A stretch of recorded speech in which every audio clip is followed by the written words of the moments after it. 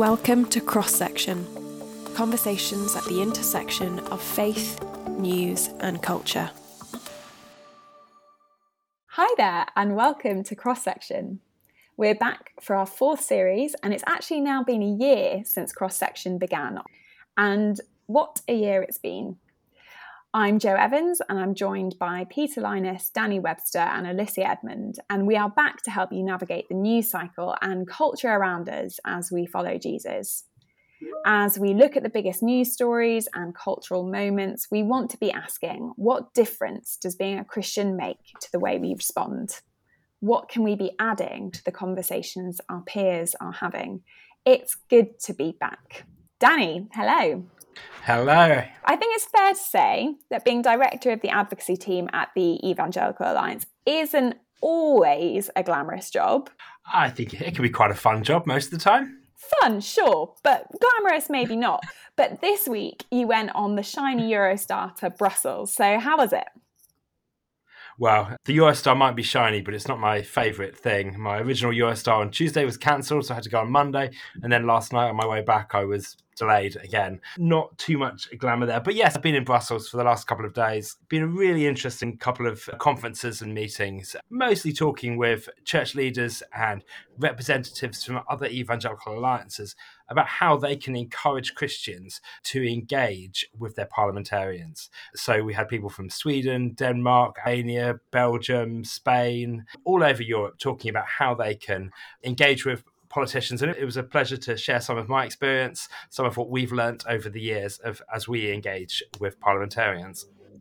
I'm always interested, what are those kind of conferences like from a scale of some business meeting to church weekend away, brothers and sisters in the Lord gathered together? Where is it? This was much more kind of workshop symposium, 25, 30 people talking about their experience, sharing different examples. So it was much more of a learning experience. Very good. Alicia, I gather you've also had some glamorous meetings this week. Yeah, not as glamorous as Danny. I didn't get to go to Europe, but on Monday was invited to a kind of a keynote speech at the Terrace Pavilion at Parliament. So it's overlooking the Thames, except when it's dark, you don't see the glamour of the skyline on the waters. But special guest was Bishop Barron. So if you're a YouTuber or into kind of faith in the public square, he's a Catholic theologian who is well-spoken, well-versed, and he was there talking to a room of probably about 200 parliamentarians, journalists, Christian organizations, and others about the role of Christianity in public conversation, which was a timely conversation that's going on at the moment. And Peter, not that it's a competition, but how has February kicked off for you? Yes, my travels may be less salubrious than Danny's. I was in Derby, but it was great. I was with some leaders, excited to join their theology conference. And we're looking at some of the cultural stories again that underpin what's going on. Why is the conversation so often about sex? You might want to come back to that later on in today's episode. But it's not our fault. Culture's driving us there relentlessly. And we're engaging where we find culture rather than leading the conversation to that point. So great to be with them. And then we had an all-staff EA gathering. So lots of you in London in person this week, which was great fun. I'm sure that was a real highlight. And it's not our fault. That might just be the title of this podcast. So, Peter, on the subject of sexuality, let's go to our first story this week. What's going on with Nicola Sturgeon? That's a larger question in general, but specifically this week. So Scotland have passed a gender recognition reform bill and have been there's been a lot of debate around that. We've been involved in some of those conversations, but it came in the last week or two really to a head around a particular prisoner, born male, and committed a number of sexual offences, rape offences, while a male, now identifying as a female, and was about to be sent to the female prison estate, as they call it. And Nicola Sturgeon was asked, so hold on, you've said previously, trans woman or woman, is this person not a woman? And she wanted to avoid that. And so, is this person a male? So her answer was, the individual is a rapist. And the Scotsman, one of the leading papers in Scotland, said, have we just created a third gender? Are there now male, female, or rapist? And yes, they were pushing at her a little bit, but I think fundamentally saying, hold on, this is what a lot of people have been saying. Where does this lead to on the two sexes that we recognise? Where does the conversation go? Nicola Sturgeon looked deeply uncomfortable. She is an extremely competent politician, but this was the first time I think I've ever seen her really struggle in the headlights, if you like, of the reporters asking her this question, and she did not seem to know where to go with it. And I think that begs a wider question for us as society as to where these laws and these bills are going. And for me, the really interesting part of one of her answers was when she was pushed on this, and she basically said she didn't have enough information to answer whether this person was male or female. And that may have been true, but the problem is that the law that the Scottish Parliament have passed and is now subject to a legal challenge says you don't have to have enough information. You don't need medical diagnosis or proof. It is based on someone's choice. So if someone would choose to describe themselves as male or female after the 3-month waiting period, they can then become that in a legal way. So her very comment undermined the law that she had just pushed through Parliament. I think what strikes me is that as Christians, we're holding the view that there are two genders, as male and female, that gender is consistent with how we were born, how we were made. And a lot of people don't like that, but part of our challenge is to remain consistent. And I think what I hope people across different communities and different opinions on gender will find with Nicola Sturgeon is that it's inconsistent, because surely whether male or female, trans, not trans, you can be capable of sexual violence. So why is it that when someone has been accused of sexual violence or rape, that suddenly it's not possible for them to be a trans woman? So I think we know statistically that the vast majority of violent crimes are committed by males. And this is one of the challenges. And that's what we found in this case. So the person presenting was known as, I think it's Adam Graham at the time, and they, as a male, committed acts of violence against a female. And so those statistics are overwhelming and clear. Then you have somebody who then says they're presenting as a woman, but now they're about to be sent into the female prison estate where they're going to have a significant amount of access to females again, including female prisoners and often female wardens. And it's putting them at risk, the other prisoners. And then the stats get skewed around that. So we can't hold good information because this person is now being categorized as a woman committing crimes against another woman. But actually they weren't. They were doing it as a male. And so this is where the complications come. And it's not easy. I'm not saying there's an easy win. There is a sense that there's a gotcha moment with Nicola Sturgeon. I don't think that's helpful. I can see why people have done that. I can see the frustration some people have had because she's been very adamant up to now. There were lots of proposals. There was a specific proposal that said when you are charged with a sexual offence, you're allowed to change your sex or gender. And that was rejected when this legislation was going through. And people said, oh, you're scaremongering. These are ridiculous ideas. And literally 2 weeks later, we had this case coming up. And so this is what's raised the question. So I think they are very valid. That's the concerns in behind is who generally perpetuates the violence. It's male. Part of that, as Louise Perry in her book, The Case Against the Sexual Revolution reminds us, is to do with physicality, the male sex drive and the male physical size. These are physical realities of the created world in which we live that we've got to come to terms with, and denying that isn't going to solve the problem. For someone, and we can hold questions about motivation, for someone who would want to present as a woman who was born male, they will be a vulnerable person in a male prison. So I'm not going to argue about that. But then for them to be placed in a position where they are a threat to other women by being in a women's prison doesn't solve the problem either. So it is a complex problem. It seems like some of the debate has shifted from the assumption being that people are automatically placed in the prison of the sex that they choose to present as, to actually asking more questions about that.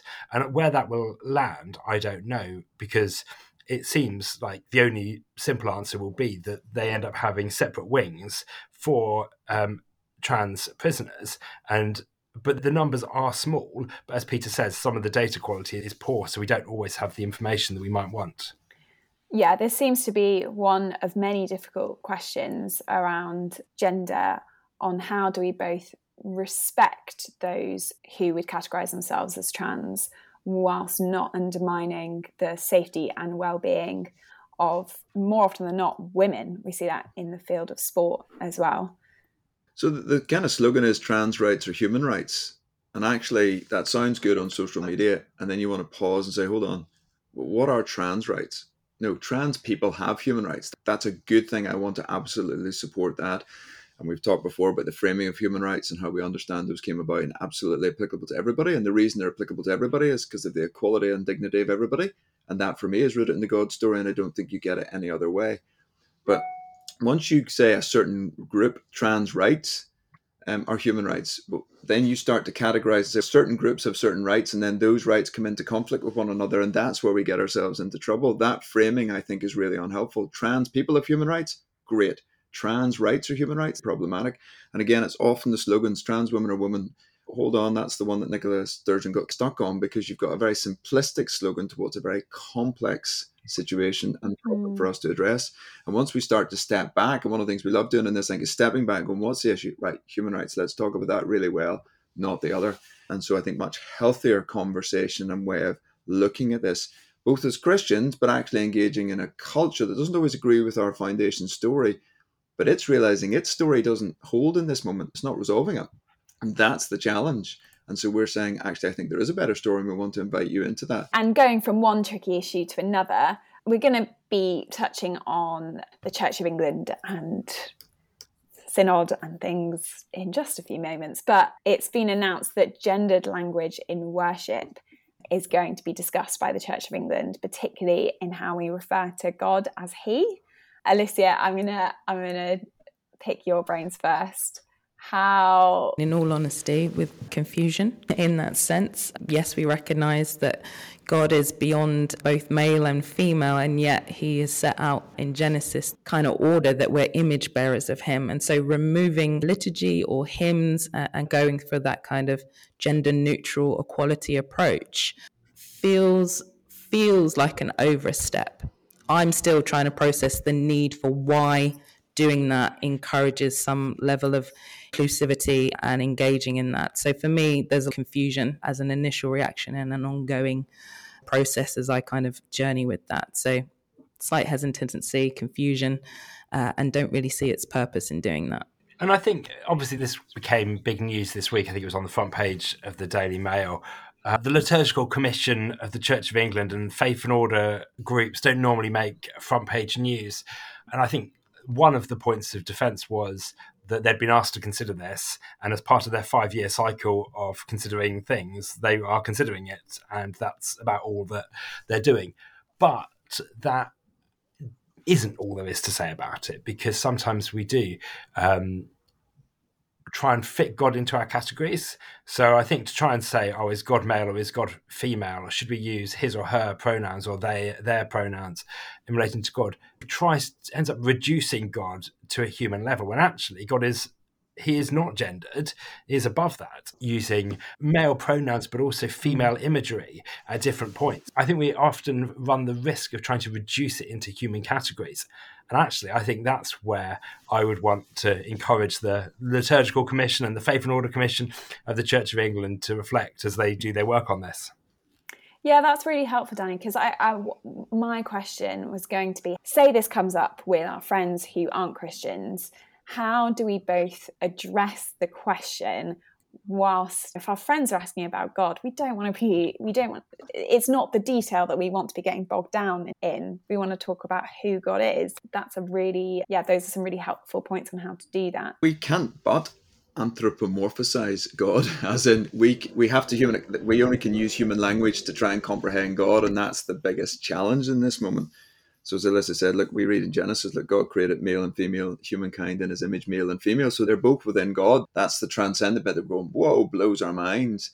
But then somebody, I think, said it this week, what are God's preferred pronouns to use in modern speak? Now, I don't like all of that, but I also get what they're trying to say is, how did God present himself? He appeared as a male, Jesus, and Jesus taught us to pray, Our Father.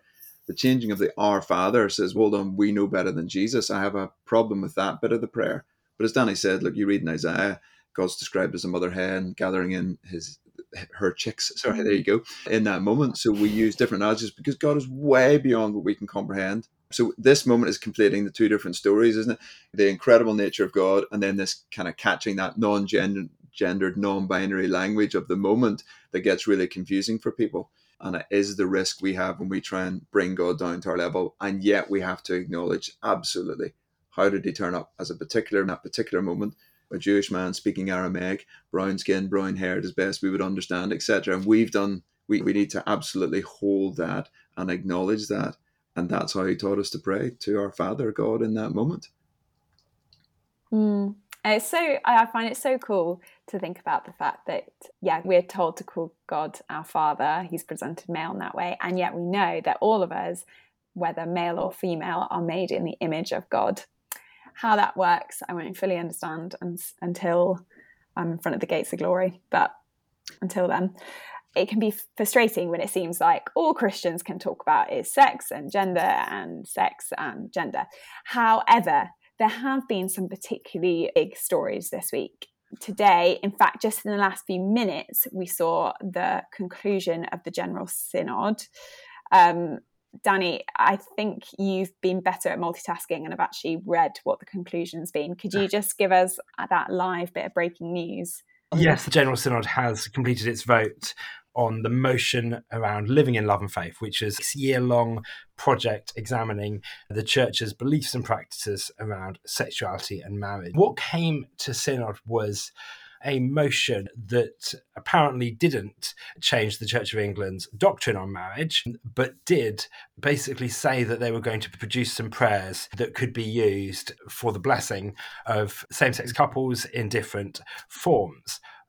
Details and arguments about whether or not did constitute a doctrinal change and what canon these prayers were being authorised under, and we're not going to get into that. I am not a Church of England ecclesiastical lawyer. If you want to find one as a future guest, we can maybe go there. That will be a riveting episode. But do touch on it, sorry, just before you get to the big headline, you do touch on an interesting point that when the kind of initial thing was announced, the headline read like the vote had been that same-sex marriage wouldn't be taking place in churches. And I think those who hold an orthodox view on that kind of initial reading might have breathed a sigh of relief. Yes, it is. And basically what they've said is they're not changing the doctrine, but they have introduced some prayers that can be used.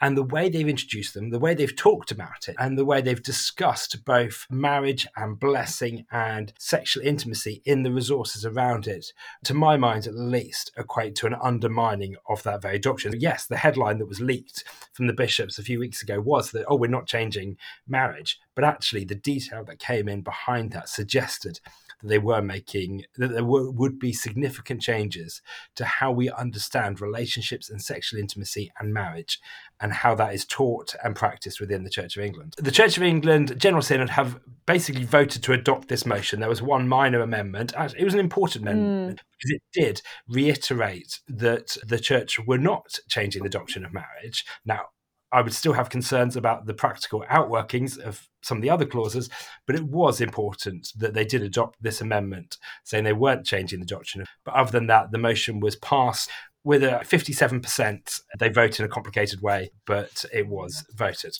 And what are the implications on the ground for churches? Obviously, particularly Church of England churches that would hold to the traditional evangelical view of marriage and sexuality. So one of the issues here is that a lot of the issues have been pushed into the long grass or the medium length grass to be dealt with in the next few months. This motion removes a previous document called Issues in Human Sexuality, which, among other things, was used for how Church of England vicars should live in relation to their sexuality. That has been removed, and the Church of England will bring forward something else to replace that.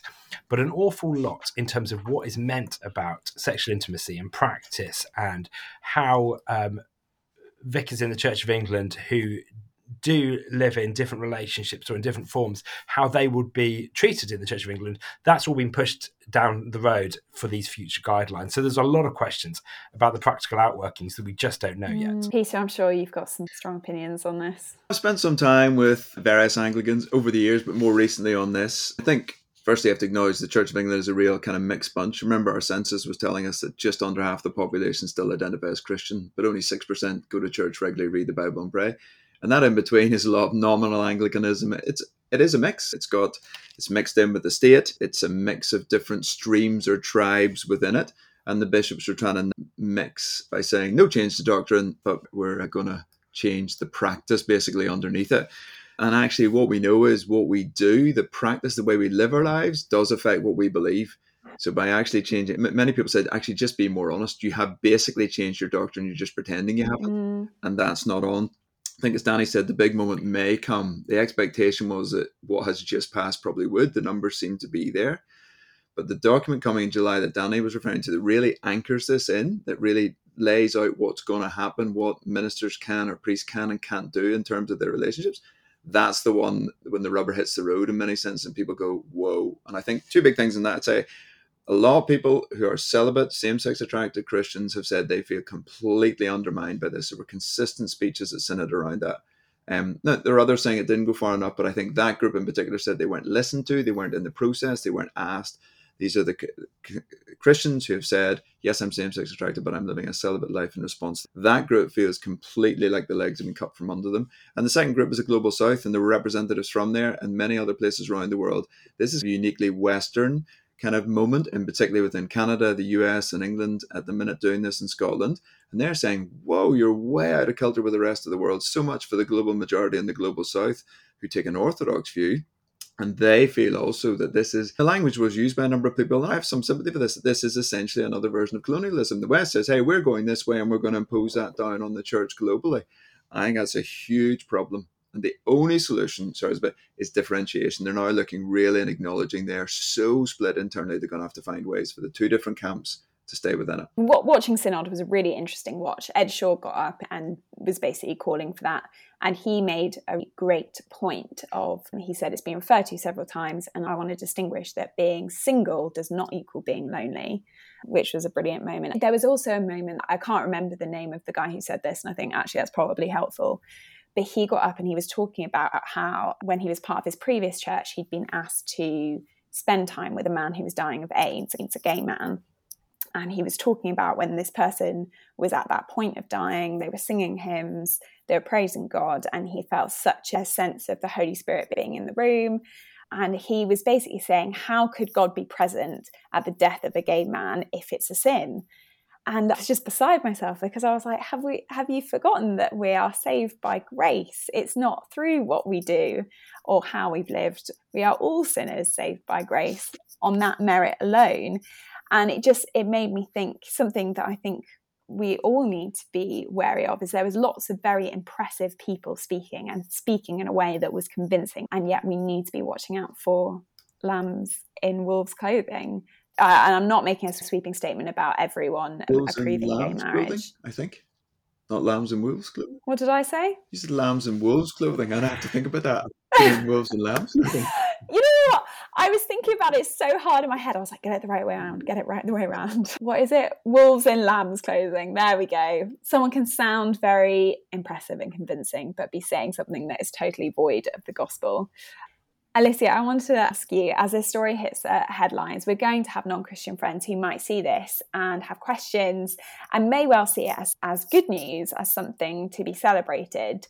How do we navigate that moment of people wanting to talk to us about the church, but addressing that good news, bad news question? Firstly, I think it's important, and I want to direct this response specifically to millennials, as I am one, and typically this topic in conversation, any conversation of church and the sex, we want to lean away from it. We want to defer the conversation or someone else. The Evangelical Alliance will speak up for my views and my position and stance on that. And it's so important for us and this generation to hold the space for the incoming generation that is to come. And so I would say, firstly, let's not be an ostrich in this moment where we want to stick our heads in the sand. Secondly, let's not withdraw from the space in the conversation. It is hard, it is difficult, but as kind of God's word and his teaching of the Sermon on the Mount, that we are to be the salt of the earth. We are the light of the world. What we embody, what we carry as the gospel is meant to be a distinctive and different. And drawing back on some of the points that both Peter and Danny made about our private beliefs, and particularly in the area of sexual identity and expression, how we live that out privately. Are we quick to repent? Is confession a model of our daily practice? Avoiding sexual temptation? Doing that in the private space makes us have a greater conviction to enter this conversation alternative narrative. Listening to Synod, there was someone, a young woman who I work closely with, who spoke passionately and beautifully as she's engaged, she's soon to be married, but how her and her fiance have abstained from sexual marriage and sexual union. I loved what Ed Shaw spoke about in terms of singleness being not a disease of loneliness. And someone, myself, who is single in her 30s, I hold to that because I truly believe the greater marriage that God calls us to is about holiness. It's a picture of him. It's about perfect union with him. And in this moment, we need to be strong to our convictions. We need to be people that are living out our faith privately so that in the public square, we have an alternative vision, whatever our marital status, to speak to that with confidence and conviction. And just closing out with kind of Galatians, one of my favorite passages that Paul speaks about. He says, I have been crucified with Christ. Is not I that live, but he that lives in me. And the faith I know by faith for the Son of God who loved me.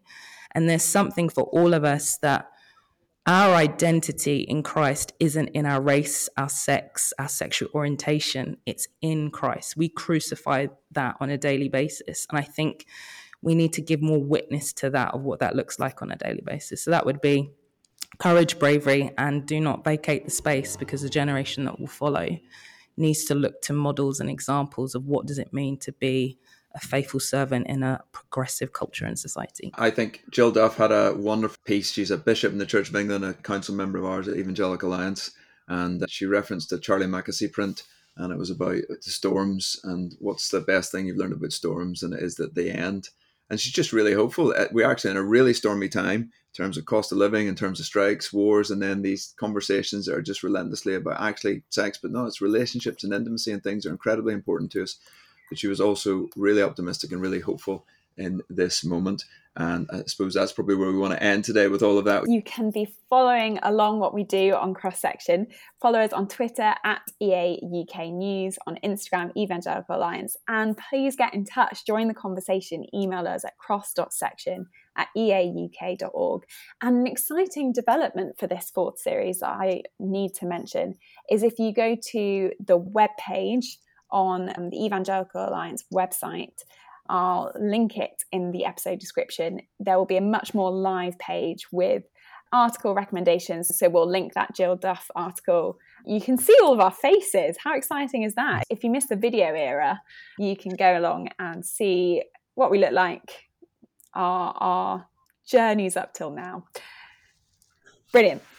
Third and finally, I did say that this is like the first birthday party here at Cross Section. So I thought it would be fun to look back over the last year and ahead to the year coming. And I thought, what better way to talk about the biggest news stories, the biggest cultural moments, than to play a game. And what games do you play at first birthday parties but pass the parcel? Bear with me. There's going to be music. I've got wrapping paper at the ready. When the music stops, we'll unwrap each of our nuggets of the biggest moment of the last year and what we think will be the biggest thing in the year to come. So let's play Cross Section Pass the Parcel. Jo, can I just ask if you've been to a first birthday party recently? Not for about 20 odd years. I won't give away my age. Yeah, it's fine. We'll skip that one over. But the first 1-year-old children and pass the parcel is not going to go down well. But let's carry on. Okay.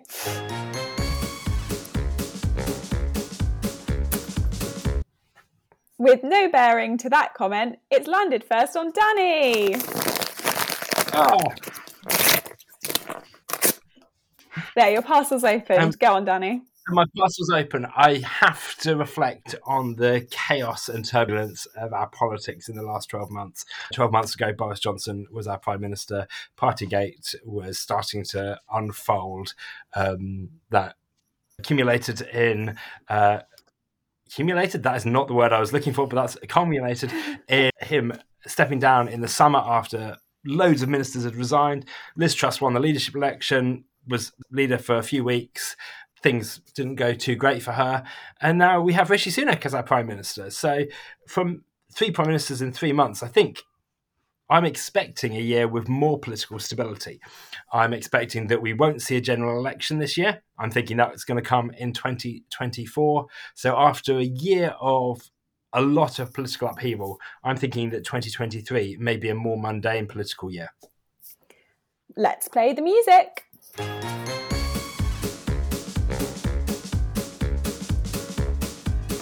Okay, next we come to Alicia. This is gold. Mine isn't necessarily a specific story, but I think the theme of leadership was a big story in 2022 and the different spaces that it arose. So why do I say leadership? Danny spoke about political leadership and failure. Who comes in and occupies that vacuum. We had more of the general public looking to Martin Lewis in terms of their guidance and understanding with the cost of living. We had President Zelensky talking about or living and demonstrating resilience in the midst of war, whilst here in the UK, our own political leadership couldn't really work. And then the culmination of the death of the Queen, looking over her kind of legacy of 70 years. So I'd say leadership was the theme for 2022. And just building on this conversation and podcast, I think 2023 is going to be a year about identity and expression. Who has the right to hold the cultural conversations of this is me and this is how I express myself, whether overly sexualized or not? And I think as Christians, how do we lean into that space? How do we present an alternative narrative of our identity? Let's play that music one more time. It's me.